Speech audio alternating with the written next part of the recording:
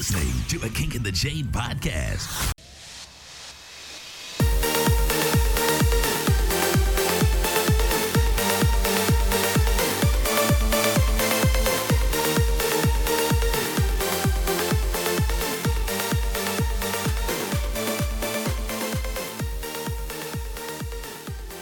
Hello and welcome to the Kink in the Chain podcast. I'm your host, Rope Squirrel, and I want you all to give some support to Ritzy. She's currently in the hospital. Nothing serious, I promise. She'll be back at some point, but she can't be here today for what is going to be a very large and crowded interview, so this is going to be a lot of fun. Today I am joined by some of the cast and some of the staff behind Thantanos. And if you haven't seen it, there's a short film of it on YouTube, which there will be a link in the description. But today I'm joined by Andrew, who plays Aaron, Kasha, who plays Jess, and Nicole, who's a producer on the show. How are you all doing today? We're good. Thanks for having us. Yeah, it's really great to have all of you here. I'll be frank, I managed to watch. I was away at a BDSM convention this very weekend doing BDSM stuff, and I managed to find time between beating people to catch up and watch your whole show. And all right, it was very impressive. I honestly was quite impressed with your portrayal of it. It just basically seemed like you were giving it. You weren't just doing it like lip service, like 50 Shades of Grey, where it was just supposed to be shock value. It actually seemed to be genuinely integrated into those relationships.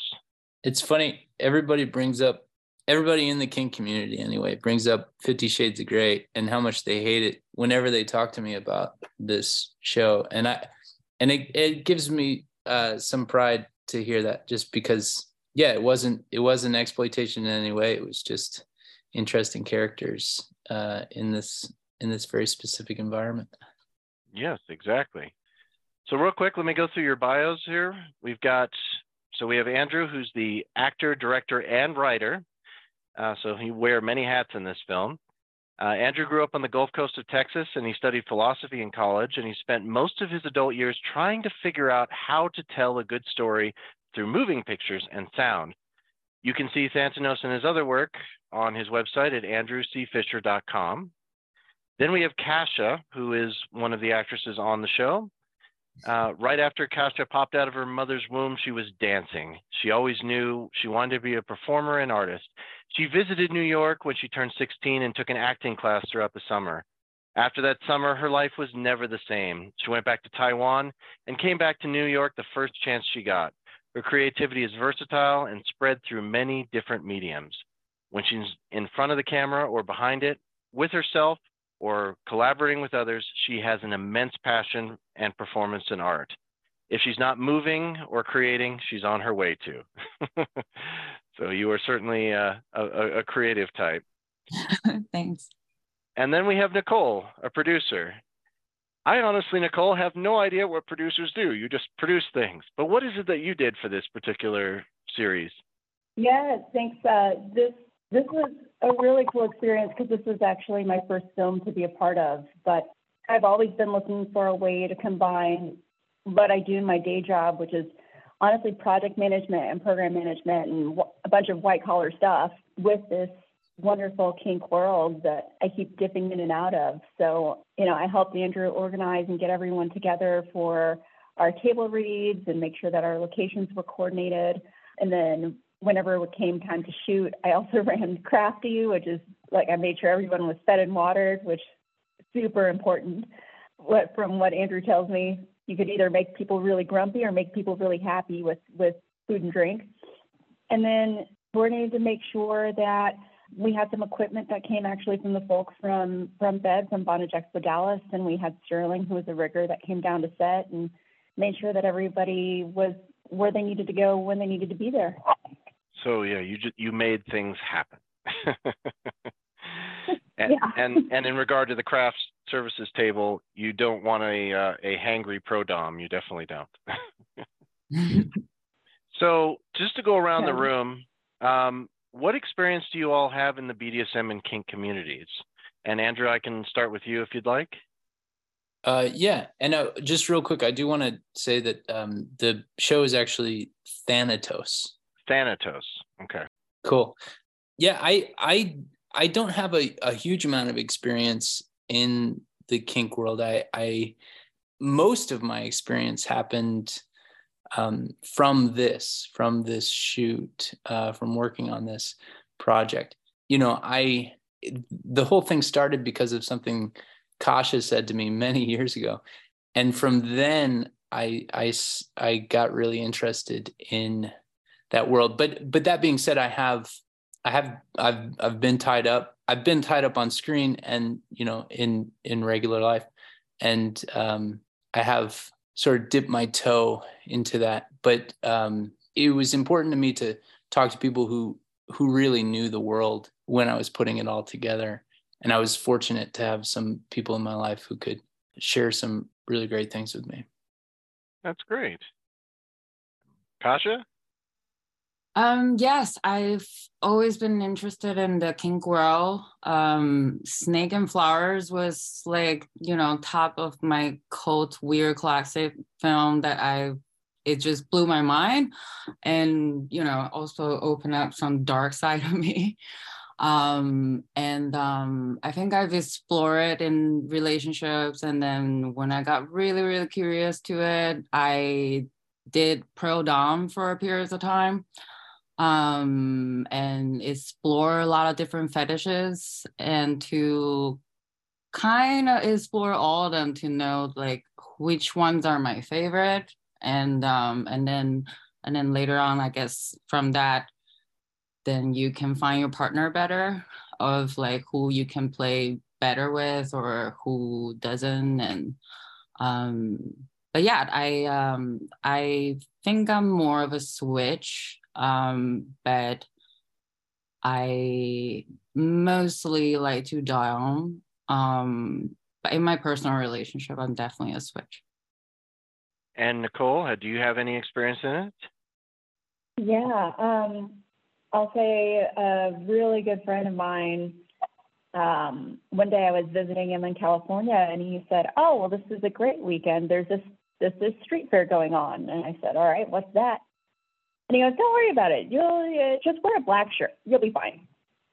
So I put on my black T-shirt, and we went down, and it was Folsom. And then from there, I was like, "What? Yeah." Start with Folsom and go anywhere. Oh, so I boy. was like, "Well, how can I get through this?" And then he said, "Go on FET," and I went on FET, and then before you knew it, I was walking into the sanctuary in Dallas, and so yeah, that's how I got into it back. It was like 15 years ago, and then found the rope community, found the folks that run Bed, did Morpheus Bondage Extravaganza, and did a few other things. Yeah, and was really, really a rope person for quite a while. I tend to dip in and out of the community lately because of work and life and all of that, but definitely have a long love of this community and what we do. Well, that's absolutely wonderful. You would be surprised how many people I've spoken to who have done movies and things of that nature who say they've never done it before. In fact, the star of 50 Shades, which I know we spoke about earlier, he said that he'd have to go home and he'd take a shower at night because he felt so dirty for filming this movie. And I was like, you guys couldn't have gone out and found a cute kinkster to do this. You had to get that one person to do this. Yeah. Like, especially somebody who I would say almost despises us in some ways. So it's like, I really wanted there to be more love of and passion for the project. So yeah, more caring rather than for the for the violent part. Yeah, or at least some experience. I mean, you wouldn't ask if you're making a Batman movie, you don't bring on somebody who only has done rom-coms to do it. I mean, like you want somebody who knows the source material, who's read the comic books, in order so that at least it's genuine. Can try to relate, I guess. I guess the way that he described it, it's kind of like, yeah, it's like a dirt that he cannot wash off or something. Yeah. And he said he did go to some kink clubs too to kind of get some to immerse himself, but he felt so dirty about it. Like, But I do love the way that you all demonstrated kink and BDSM in this film. It was so genuine and, dare I say, somewhat amateur and non-professional, which just made it a lot more real. It didn't feel like it just felt like it was an everyday, Joe Everyman or the girl next door or whatever you want to call it. It just felt very genuine. Was that kind of the look you were all going for? I think this is still like a kind of a romance story. It's still more about connection. I'm sure whether in a relationship or in a kinky relationship or any kind of relationship, it's about finding people you connected with and then who you can communicate with and and yeah, you just get each other. And some takes certain activity and some takes words and some takes certain play. Anybody have anything else to add, Andrew? Yeah, I mean, I think that was really well said, that it's primarily a romance movie in my eyes. And these two people connect in this circumstance. And so it was really important to me to get that right, to get the circumstances right, and to be true to how people engage.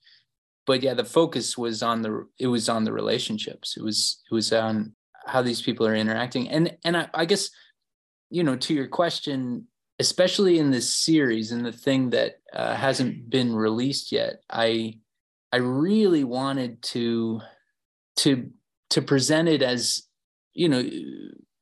something that's it's done in the daytime, in the, in that first scene, that there's bright light. It's a joyful kind of experience. It's just the way these two people are deepening their connection.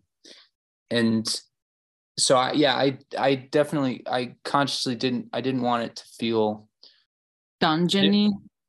Yeah, I didn't want it to feel like it was in a dungeon or that it was super intense or anything like that. It's just two people falling in love, So you'd say that the series itself was more about the relationship and not a positive portrayal of kink. Is that a fair assessment? Well, I mean, I think it's I can't go along with that dichotomy. It's a positive portrayal of kink. It's showing how two people can fall in love within the kink world. I mean, it seems obvious to me. And everyone talks about that other movie, but there's no, you don't have to have some kind of psychological issue to want to engage in kink. To, it's just regular people who are connecting with each other through, losing control. Yeah, by losing control, by letting somebody, take all the control away, or exchanging power. Yeah. So obviously, Kasha, you had previous experience as a pro dom, so I imagine some of those scenes came somewhat naturally to you, or at least that's my assumption. Well, yeah, Andrew actually asked me for some question when she was like working on the script, like what is a good experience, what is a good session like versus what is a bad session, and like I said before, like in any play, in any kind of sexual relationship, any kind of relationship, it is really about the connection. But in my world, and when I was pro doming, it's, you either got booked by hourly, or sometimes a longer session could go for 2-3 hours or per night. It really depends. And within that short of a time, they usually give you a list of like the kink that they like, and then you kind of talk a little bit about scenarios and stuff. You kind of just get into it. But in the process, you're still learning about each other, right? Like I'm learning about their pain tolerance, or like what kind of role they like. Do they like to be punished, or do they like the pain purely, or do they more interested in like the teasing part or something? So like all this is about like feeling, and sometimes it's intuitive, not even with words. And yeah, like, you know, you both kind of just have to be open, like. And I think people usually have the stereotype of like that most doms are like the dominant, right? But not really. I think a responsible dom is to be able to push the certain boundary, but not overboard it. Because when a sub goes into subspace, they're really vulnerable, and you are responsible for that. And the sub is also responsible for for speaking up if it gets uncomfortable, or if it gets to certain things, you know. And I feel like BDSM is not really always sexual, though. It could be very sexual to some, but it's totally asexual to some. Some people just love to be in subspace, like losing control, or yeah. So I think there's something interesting about this series which is when a dom and a sub start to actually have intercourse. Yes. I wouldn't say it's common. That part is like, you know, it will be a little bit off balance. Like in my personal relationship, I've only dated one sub. But I think usually people love to think about BDSM being like very sex charged, but to me it is everything from turn on to releasing an orgasm, but it's not actually getting to release the orgasm. I think the hottest play is somewhere in between, and you just walk away wanting more. Yeah. but this series is, you know, obviously they engage in a more emotional level. Like they already kind of know each other's like physical, right? Like just know what is Aaron's tick, and then they've played for a while. They know each other's body, and she knows when to push him and stuff. But like, will some feelings start to develop in the play? Possible. Yeah, I'm sure this do happen, and Dom has feeling too, and Sub have control too. For sure, and you're absolutely right. I mean, the sex in the normal BDSM community is not as common as people think it is. I know that when my own parents heard about what I did, they thought I was going to dirty sex clubs and having orgies. And I teach classes on forced orgasm and things of that nature, and people come up to me and be like, you know, I'm fine being whipped, beaten, covered with wax, cut with knives, shocked with electricity, but an orgasm, that's terrifying to me. And yeah, it is what it is. And I've been trying to remove a little bit of that stigma, but at the same time, when I'm playing with somebody, there is not this automatic assumption that, oh, we just had a great scene, let's go cuddle and have some sex. That's not what's going to happen usually. Yeah. Maybe like stroking hair and then like discuss what you just play, you know? Yeah, a little bit of cuddle. Yeah, but not always ends with sex. I think sometimes like the sex almost take the plate out in a way. Back to the film. Andrew or Nicole, did you have anything to add to any of that?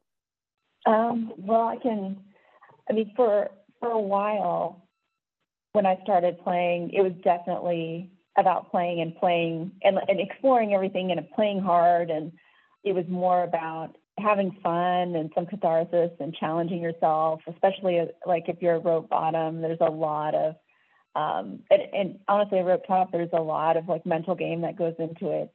You know, I want to see if I can do this. Can I stretch that? It's more about that than it is about the sex, but it's also a very intimate thing. You can be really intimate without the sex. You know, sometimes sex would just be completely out of place. So, but then there are times where it is. I taught a pegging class once, so you can't really peg somebody without having sex with somebody. I don't know how to do that. No, not really. Not really. Yeah. I would just say in terms of the show, that it was one of the things that struck me is that BDSM play is not necessarily connected to any kind of intercourse, right? That, you know, when I first encountered, you know, when Kasha set my imagination going and I started writing about this thing. So in terms of the show, I would say that it's really just they connect through the play, and then they start to have a relationship. I mean, that's the, you know, so the short film, it's like the beginning of what is about to happen for the rest of this series. But, you know, it's I mean, to me, it's like two people, it's any kind of romance movie where, you know, two people meet in a coffee shop, and you know, there's something that's in the way, something keeping them from connecting, and then they end up, you know, trying to have the relationship. It's you know, they just ended up meeting in BDSM play. So I guess kind of for all of you, what was the most challenging part of filming this short film in the series? Was it doing research? Was it the actual acts itself? Was it something else? Keeping the craft services table stocked? I don't know. What was the most challenging part? I guess maybe because we shot it in like, we shot like the BDSM scene first, I think. So we got all those scenes out of the way, and then we shot the more emotional scene. So, and then, you know, sometimes I guess as an actor, you're like, I guess I would just overthink the like, oh, I'm in today, I have to think about today's scene. But then I still like a little bit regretful of yesterday. But yeah, I'm really glad that like the whole team was so supportive, and everything kind of just worked out. Like we haven't even decided like where is our bedroom gonna be. Like it didn't finalize until like the week before or something. I guess just like coordination stuff. Clarification, where your bedroom was going to be. You mean like where you were literally going to sleep? No, where we're going to shoot the bedroom. Like that was initially we had a different location, but the lighting wasn't able to get it to the way that we wanted. And that day happened to be rainy. But we want like a kind of sunny day, kind of light. So kudos to the lighting team. And they're a great job. Nicole or Andrew? Yeah, I would say that you know, making something like this happen is there's a million challenges. The hardest thing for me is getting everybody together on the same days, and, you know, getting locations like Kasha just mentioned. That was a big challenge, trying to get the right spot for that. So, you know, it's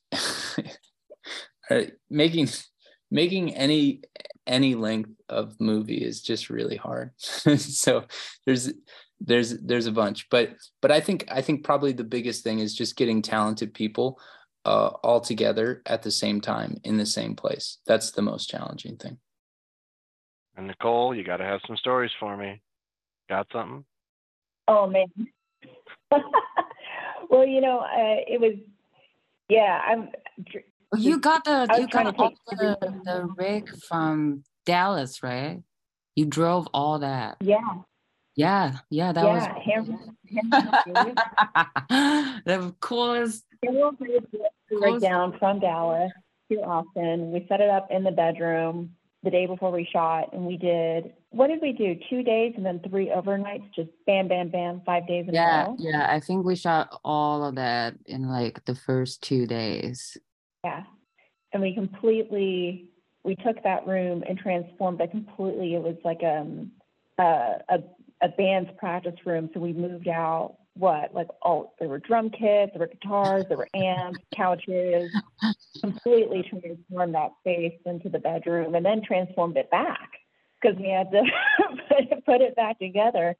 But what was shockingly easy about this was I came into this, kind of knowing that Andrew was like new to the community and hadn't spent a crazy amount of time in the community. And so, one of the things that we talked about was, he said, if you have any input about what the characters say, or if somebody wouldn't say that, or if somebody from the community would find this to be not accurate or, not right, tell me. And after reading the script, I thought, Andrew, you got it. I was ready for anything that was kind of that,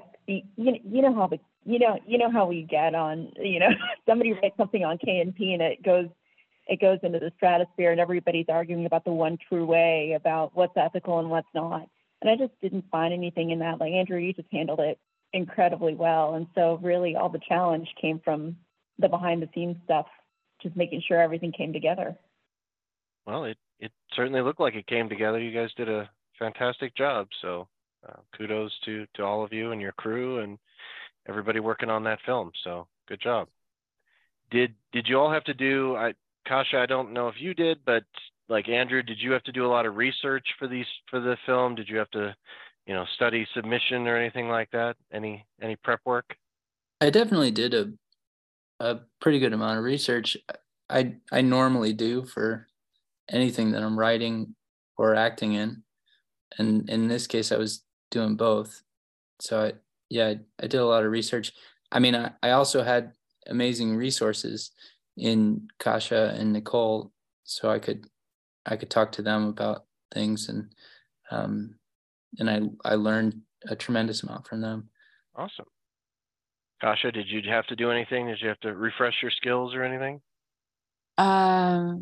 Well, I will say that the whip that they gave me was a really huge whip. That was mine.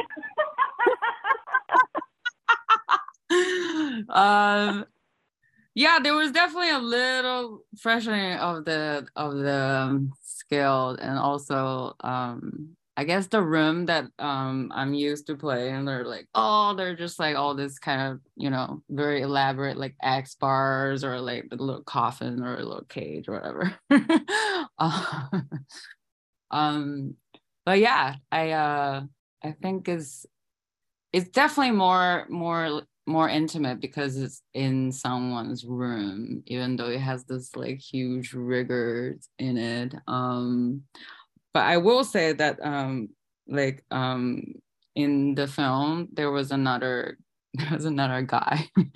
And I'm glad that he was also very into his role, which he's like a masochist, and because everyone kind of freaked out when I did slap his ass till it bruised for one scene.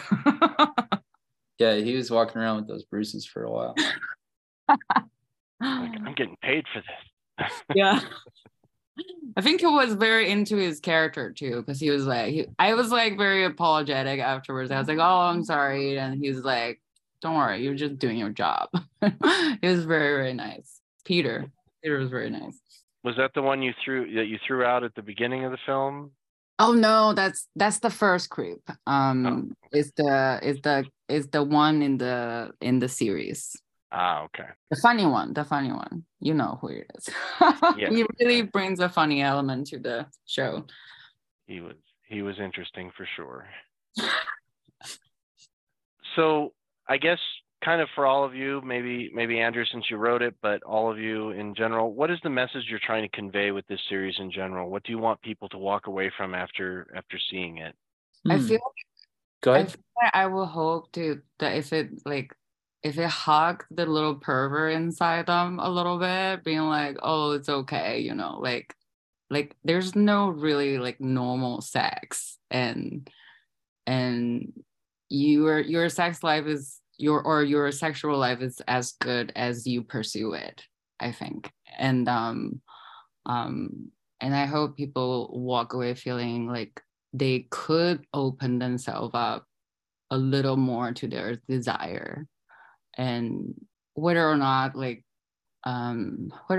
is in kink or just in regular sex life or whatever, like I hope people can walk away feeling a little braver and feeling a little bit more okay to be open, and then maybe you can meet a similar partner on the same level, and then you can explore, but you have to be open to explore first.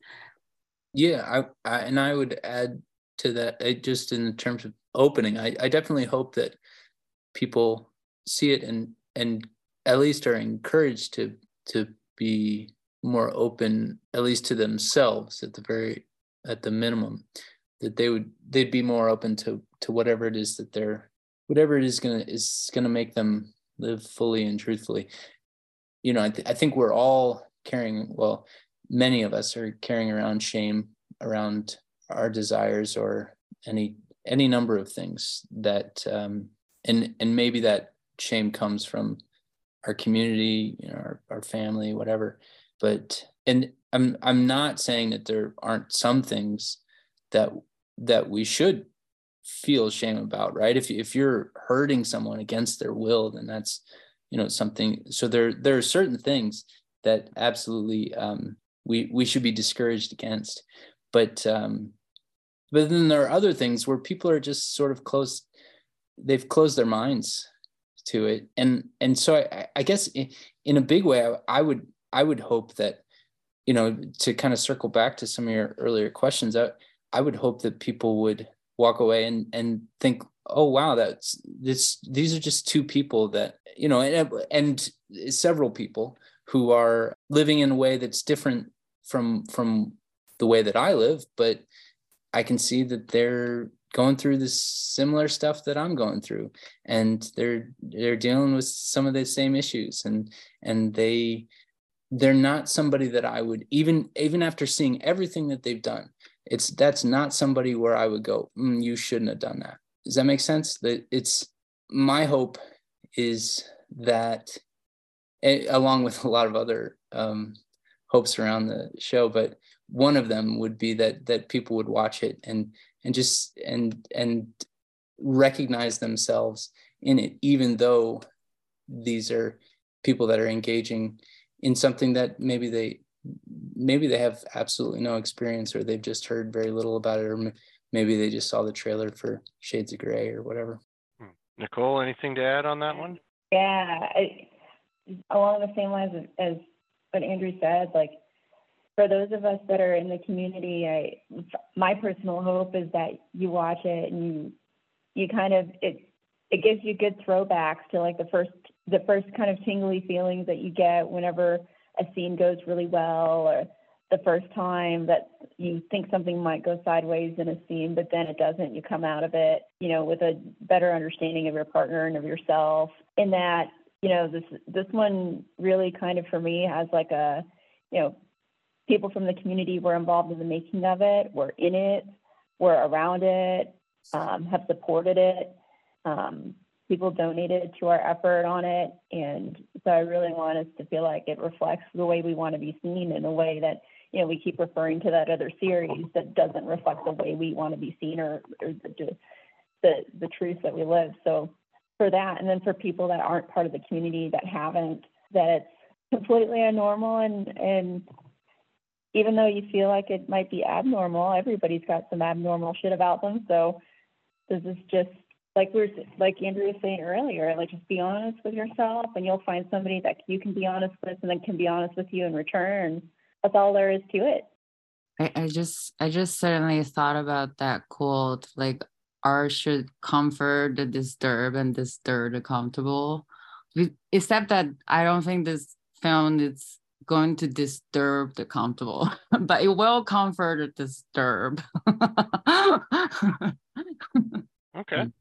Well, I also wanted to add just that, and Nicole reminded me that definitely one of the big goals was, and I think I've kind of said this, but one of the big goals, what I was hoping people would walk away with, was to make something that the kink community would like. because I was really encouraged by the short film that I did, where I was getting such a positive response from people in the kink community. And so, and it just felt good to be able to offer something that was going to be you said a positive portrayal of BDSM, but just, something where people in the kink world it wasn't going to be a major eye roll, or worse than that, where it's like, oh my gosh, you're portraying this in such a negative light or whatever. So yeah, that was another big goal.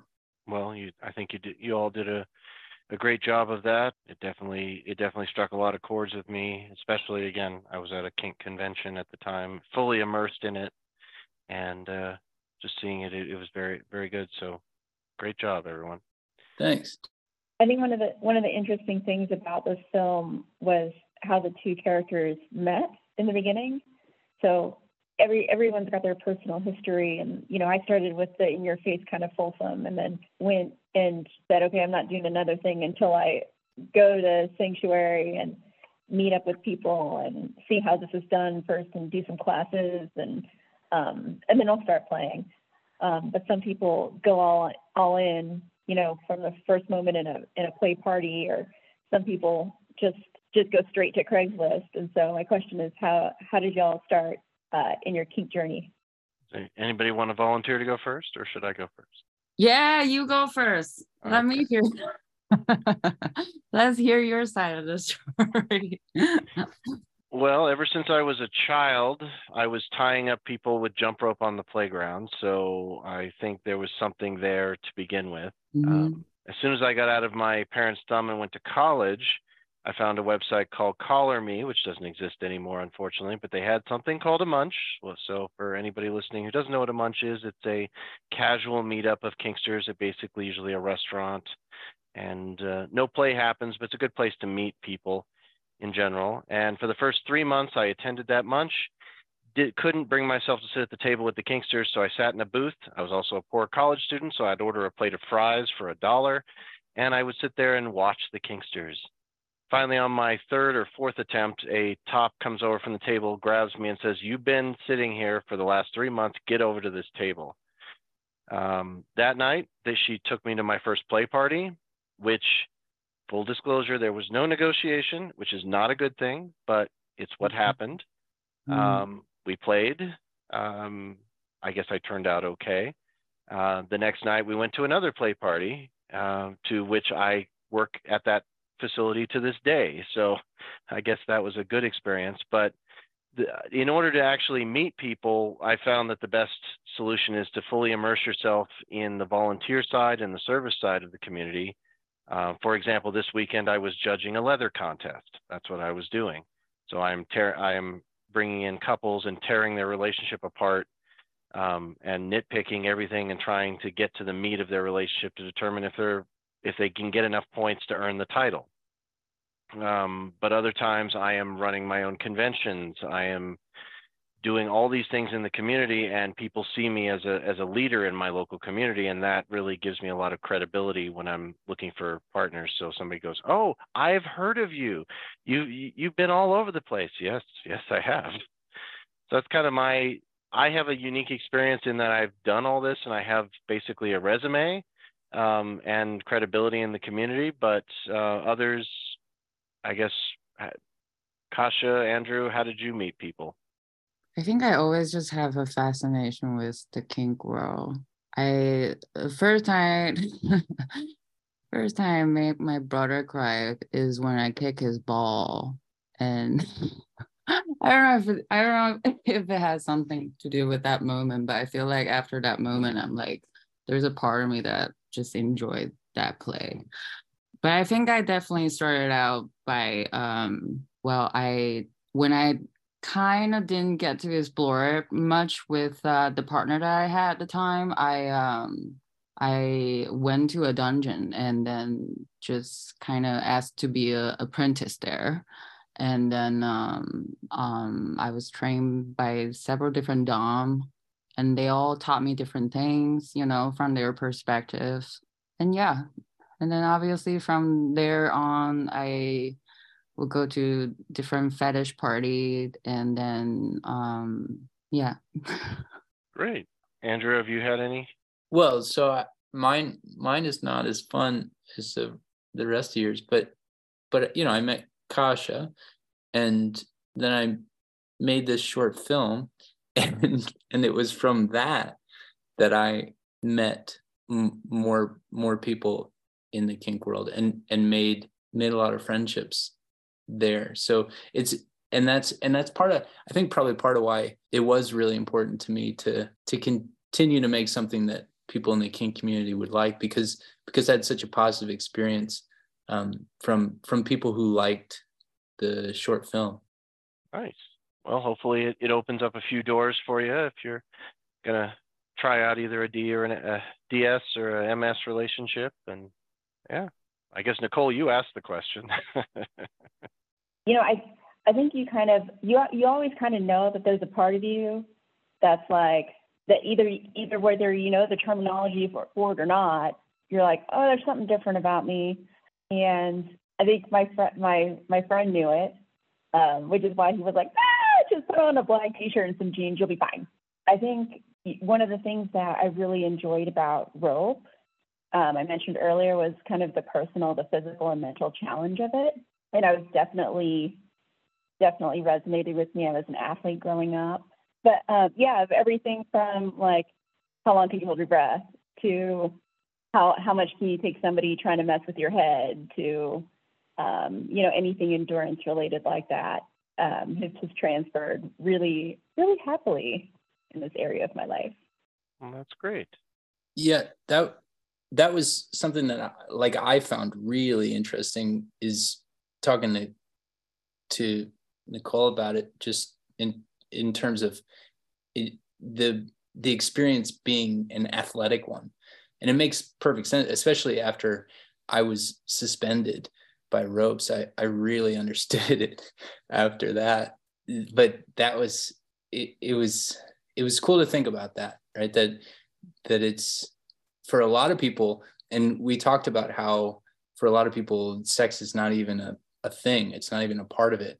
But then also for a lot of people it's a really athletic experience. For sure. I know I'm sore, and not just from getting beat this weekend, from also beating people this weekend. So I am very sore. It's very athletic. Yeah. I've got bruises all over me. So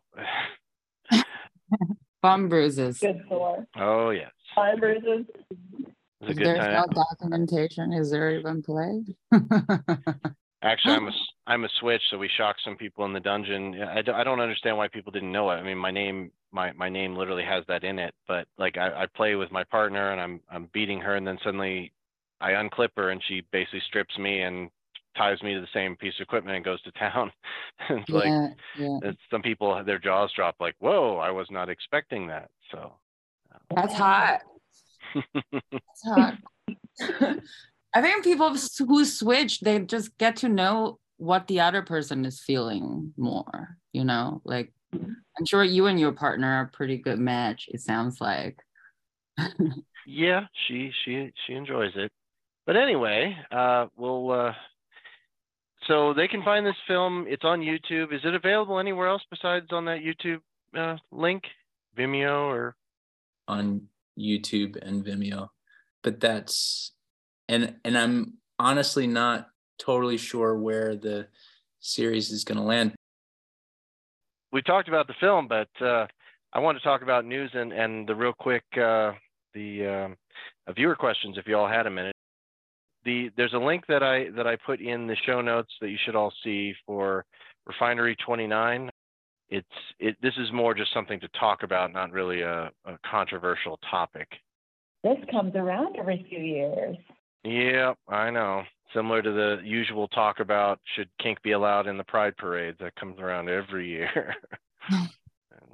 Well, that's so conflict. I had a conversation with one of our executives because I was like, ever since y'all started coming to Pride, I don't feel like I can go to my own Pride, because if I go dressed the way I want to get, you know what I mean? Yeah. Like, if I go dressed the way I want to be dressed, I don't know if I can be around y'all and be on. For sure.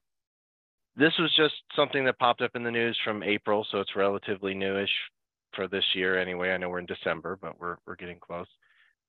It's always an interesting conversation because if you scroll down toward the bottom, you start seeing some of the items that were being released, and it's flat up like, wow, I see that in my vendor fairs at all my local dungeons, and this is something that somebody is proposing that we just wear out in normal world. I mean, don't get me wrong, I'm not complaining, but it's almost like, I might as well just dress in my leather and harness and everything and just walk into the grocery store at this point.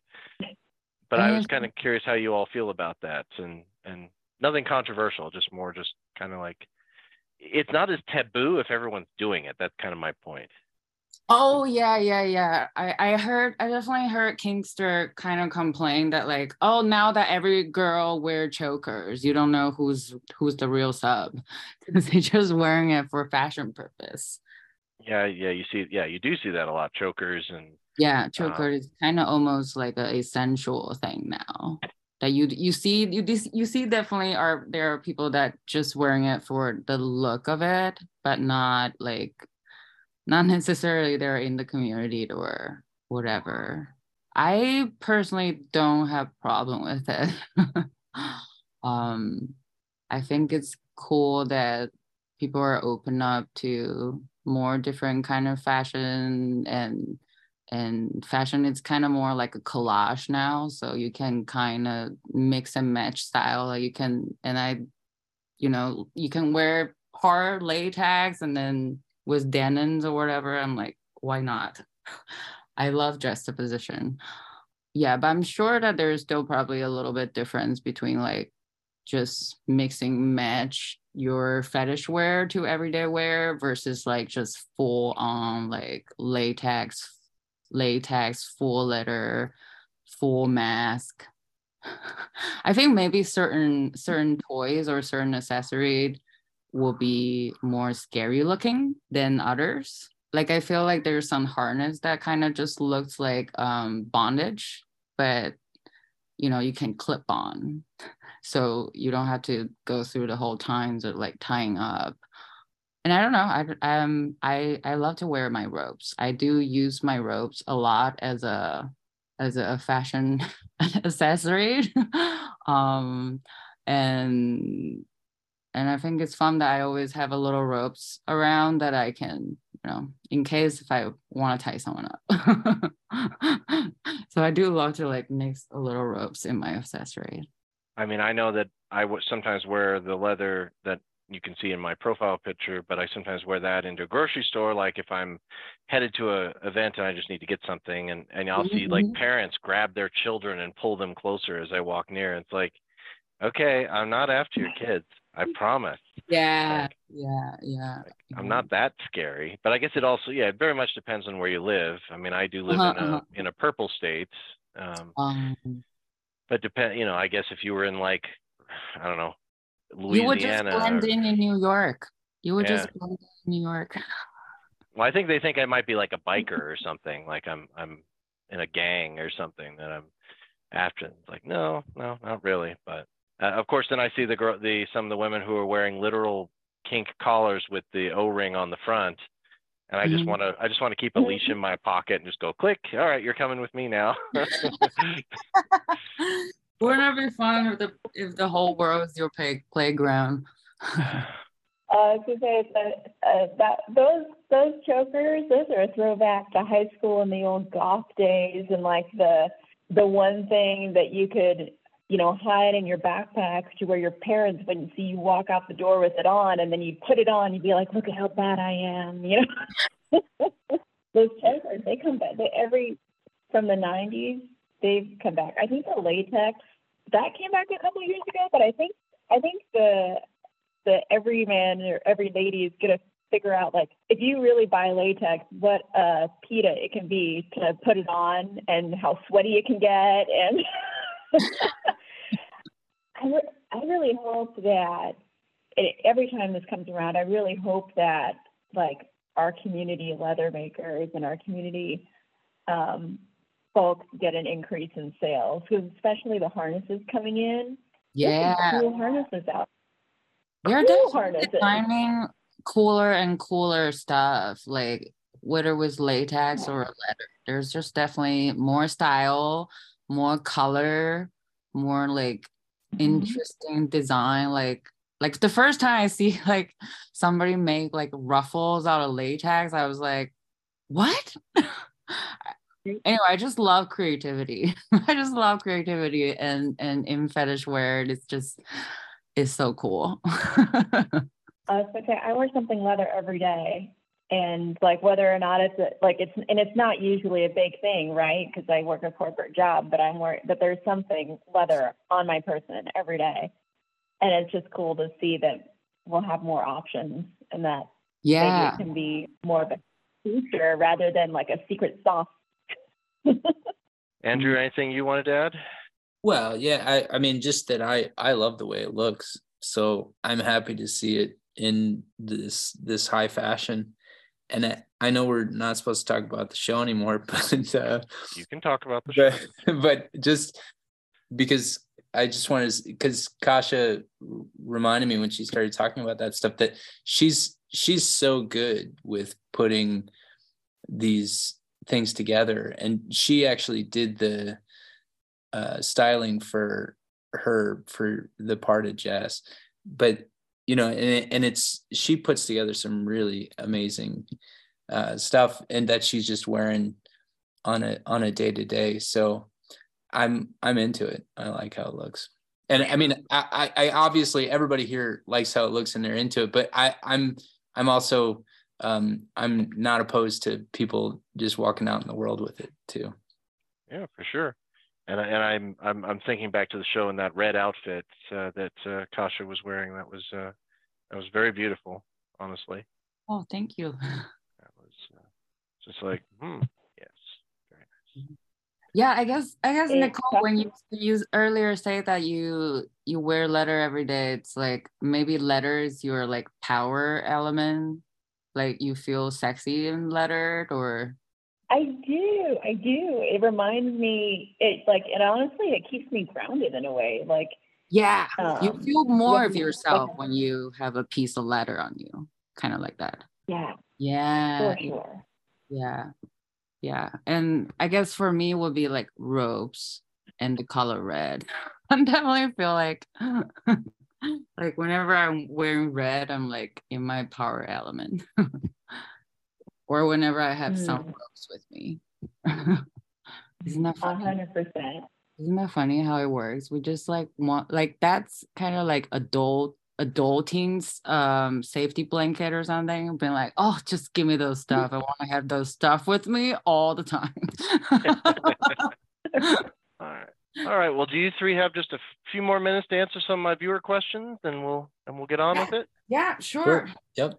All right. Our first question comes to us from Ken in Connecticut. While I have a large group of people to play with, I keep debating trying out a pro dom. For some reason, I get uncomfortable about it, like it makes me less of a kinkster because I want to pay for it. Having never done it, I guess I'm mostly just curious about what it's like. So I think Ken's kind of just trying to figure out, is a pro dom a good thing? Is it fun? Kasha, I believe you'd probably be the one with the most experience in this, or please correct me if I'm wrong, the other two, but what is it kind of like, I guess? I guess like I said earlier, because you have to kind of get to the play very soon. You want to know exactly what you want to get out of the experience in order to have the most out of the experience. You have to plan for it, and then you have to maybe already been following some pro doms because they all have their personal page, and then of like what they are specialized in and stuff, and when you write an email to them, don't just say what's up, whatever. You wanna write like what you hope to get out of this experience, and then if you have a time and place in mind, I feel like the more you plan ahead, the better of an experience you will have. I'm sure you can get very different thing out of just playing around with people who are still exploring versus dom, because they probably has more like exponentially more experience in that round, and a good pro dom will probably take you into the space very soon. So if you're still thinking about it, do more research about it, and find out what pro dom that you want to go for, and be respectful. And when you write an email, be specific. Be as specific as you can be. Don't write common stuff being like, "Oh, are you available next Wednesday?" or blah blah blah blah. Like, yeah, don't write that. Just be specific. Be more weird, almost. Yeah. Yeah, And I feel like I think Ken has an advantage being part of the community, because I'm going to call you Kinky Ken. Kinky Ken, I think you have an advantage being part of the community, because you have experience, and so you have more of an idea of what to ask for, and you have more experience in negotiating with somebody else.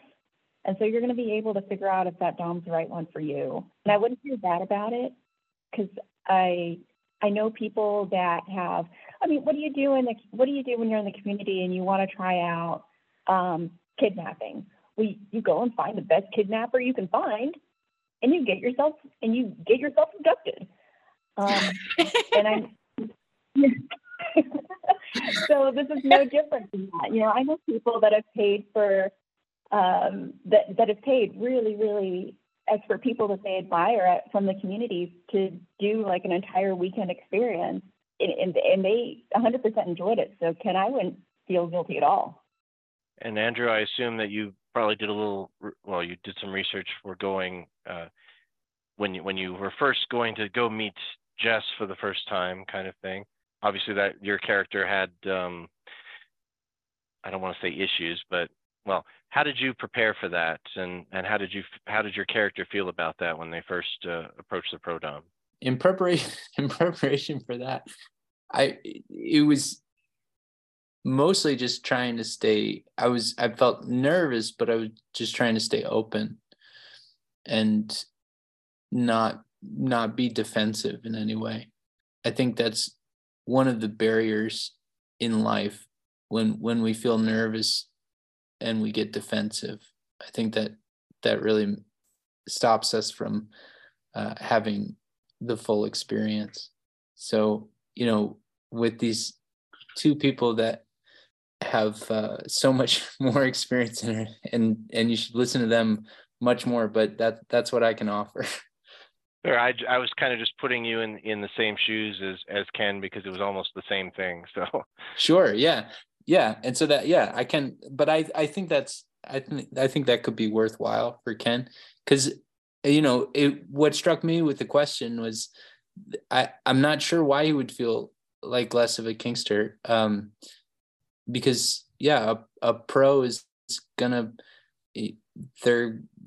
gonna be good. That's why they're a pro, and they're, you know, as long as you take the advice from Kasha and Nicole, I think it could be a really terrific experience, and you know, you just stay open and positive about it. Okay. Well, thank you, you three. Did you have anything else? Anybody have anything else to add to that question?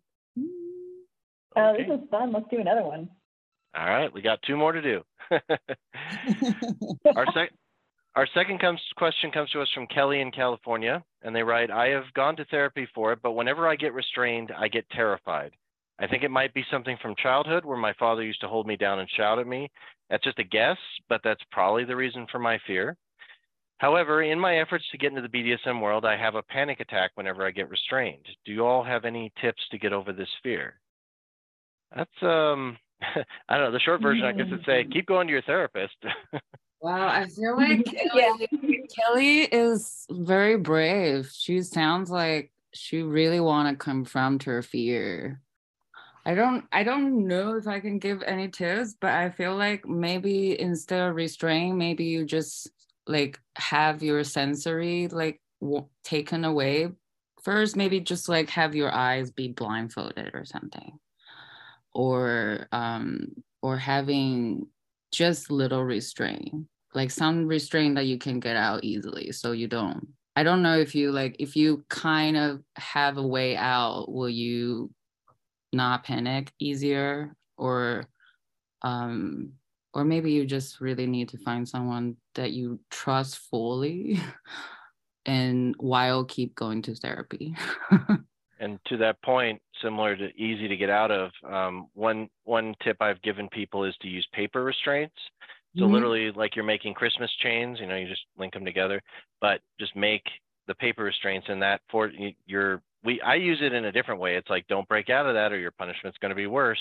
But in her case, just like be chained up with these paper chains that that with just a quick thrust you can break out of if you get too panicked, and then just try to push yourself longer and longer in those restraints, eventually move up to bigger and bigger things. But yes, go to therapy, do light restraint, see how that goes.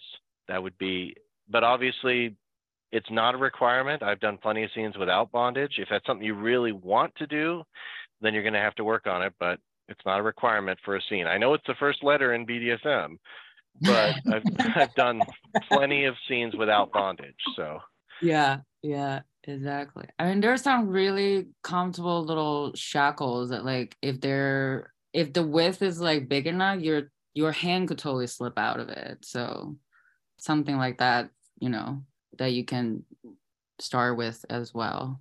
For sure. Nicole, do you have anything to add on that one? Y'all are so good. This is great advice. I guess, Andrew, anything for you? I like how Nicole sidestepped that, because she's like, I'm not a therapist. I'm not professionally qualified. But that's great.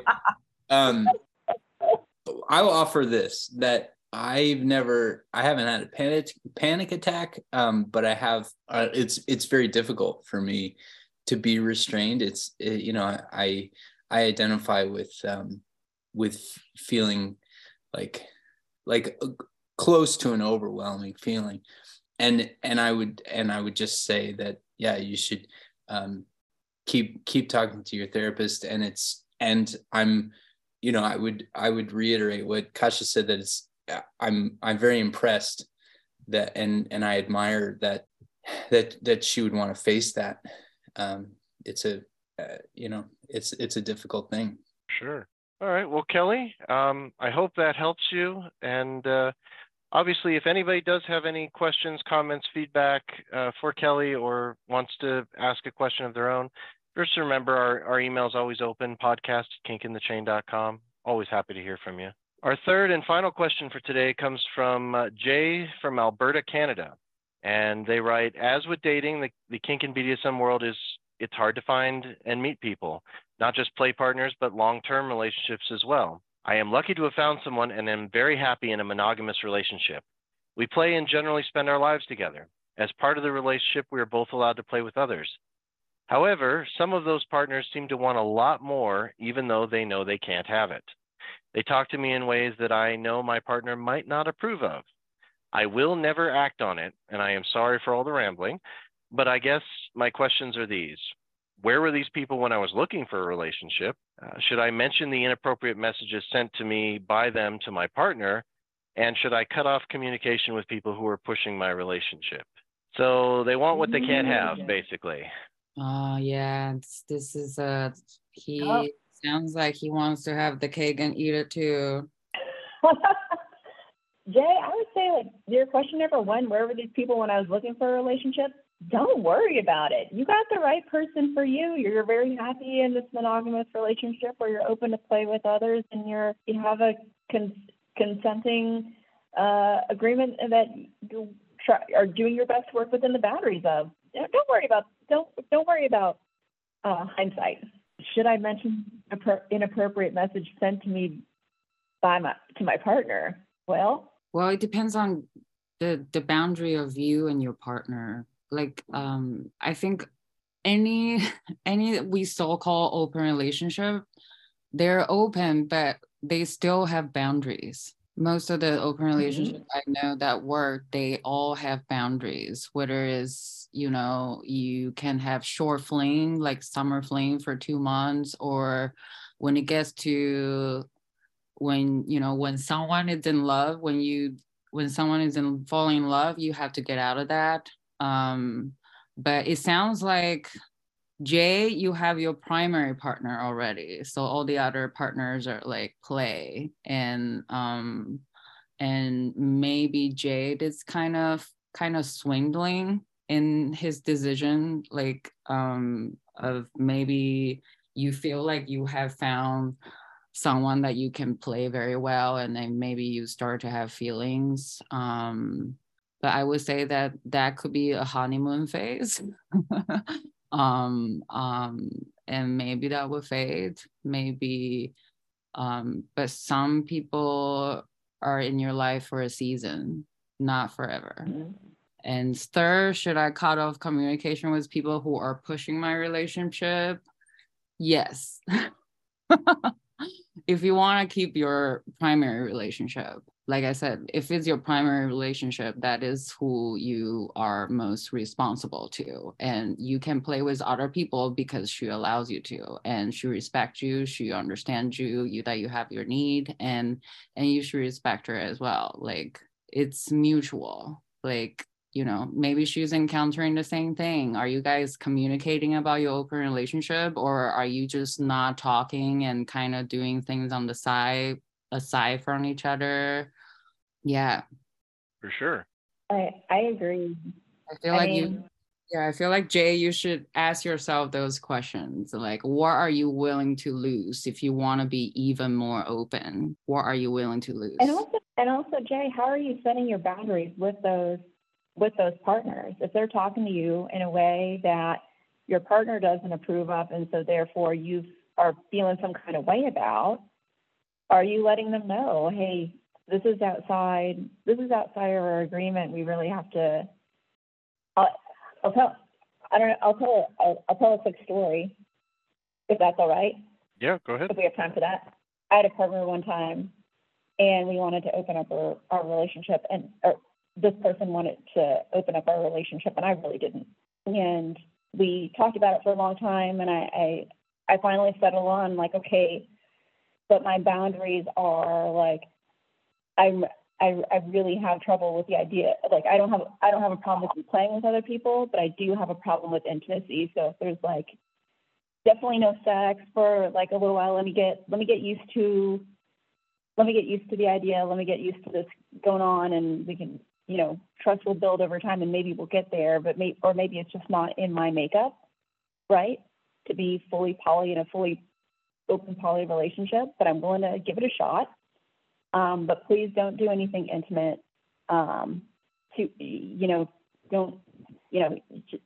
play, but please come home to me. And they went out and they played, and they came back with basically, like, bite marks all over their torso and like all over their body. And I was like, and we had this whole conversation about abiding by the letter of the law, but not by the spirit of the law. To put it long and short of it. And basically I was like, listen, if you come home and get in bed with me and you have somebody else's bite marks all over your body, that's a pretty intimate thing that you were involved with that person with, and you're bringing it home and you're lying next to me.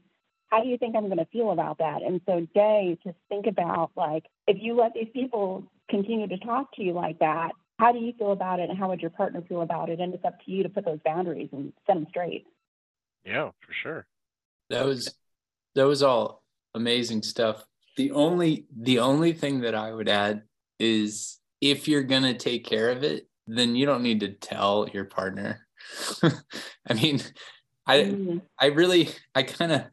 feel kind of strongly about that, just in terms of, act with integrity, but then you don't need to burden your partner with the thing that is going to upset your partner, right? Like, if you've already talked about how that's outside of your boundaries, you don't need to tell them about it. I don't think, as long as you're taking care of it and acting with integrity.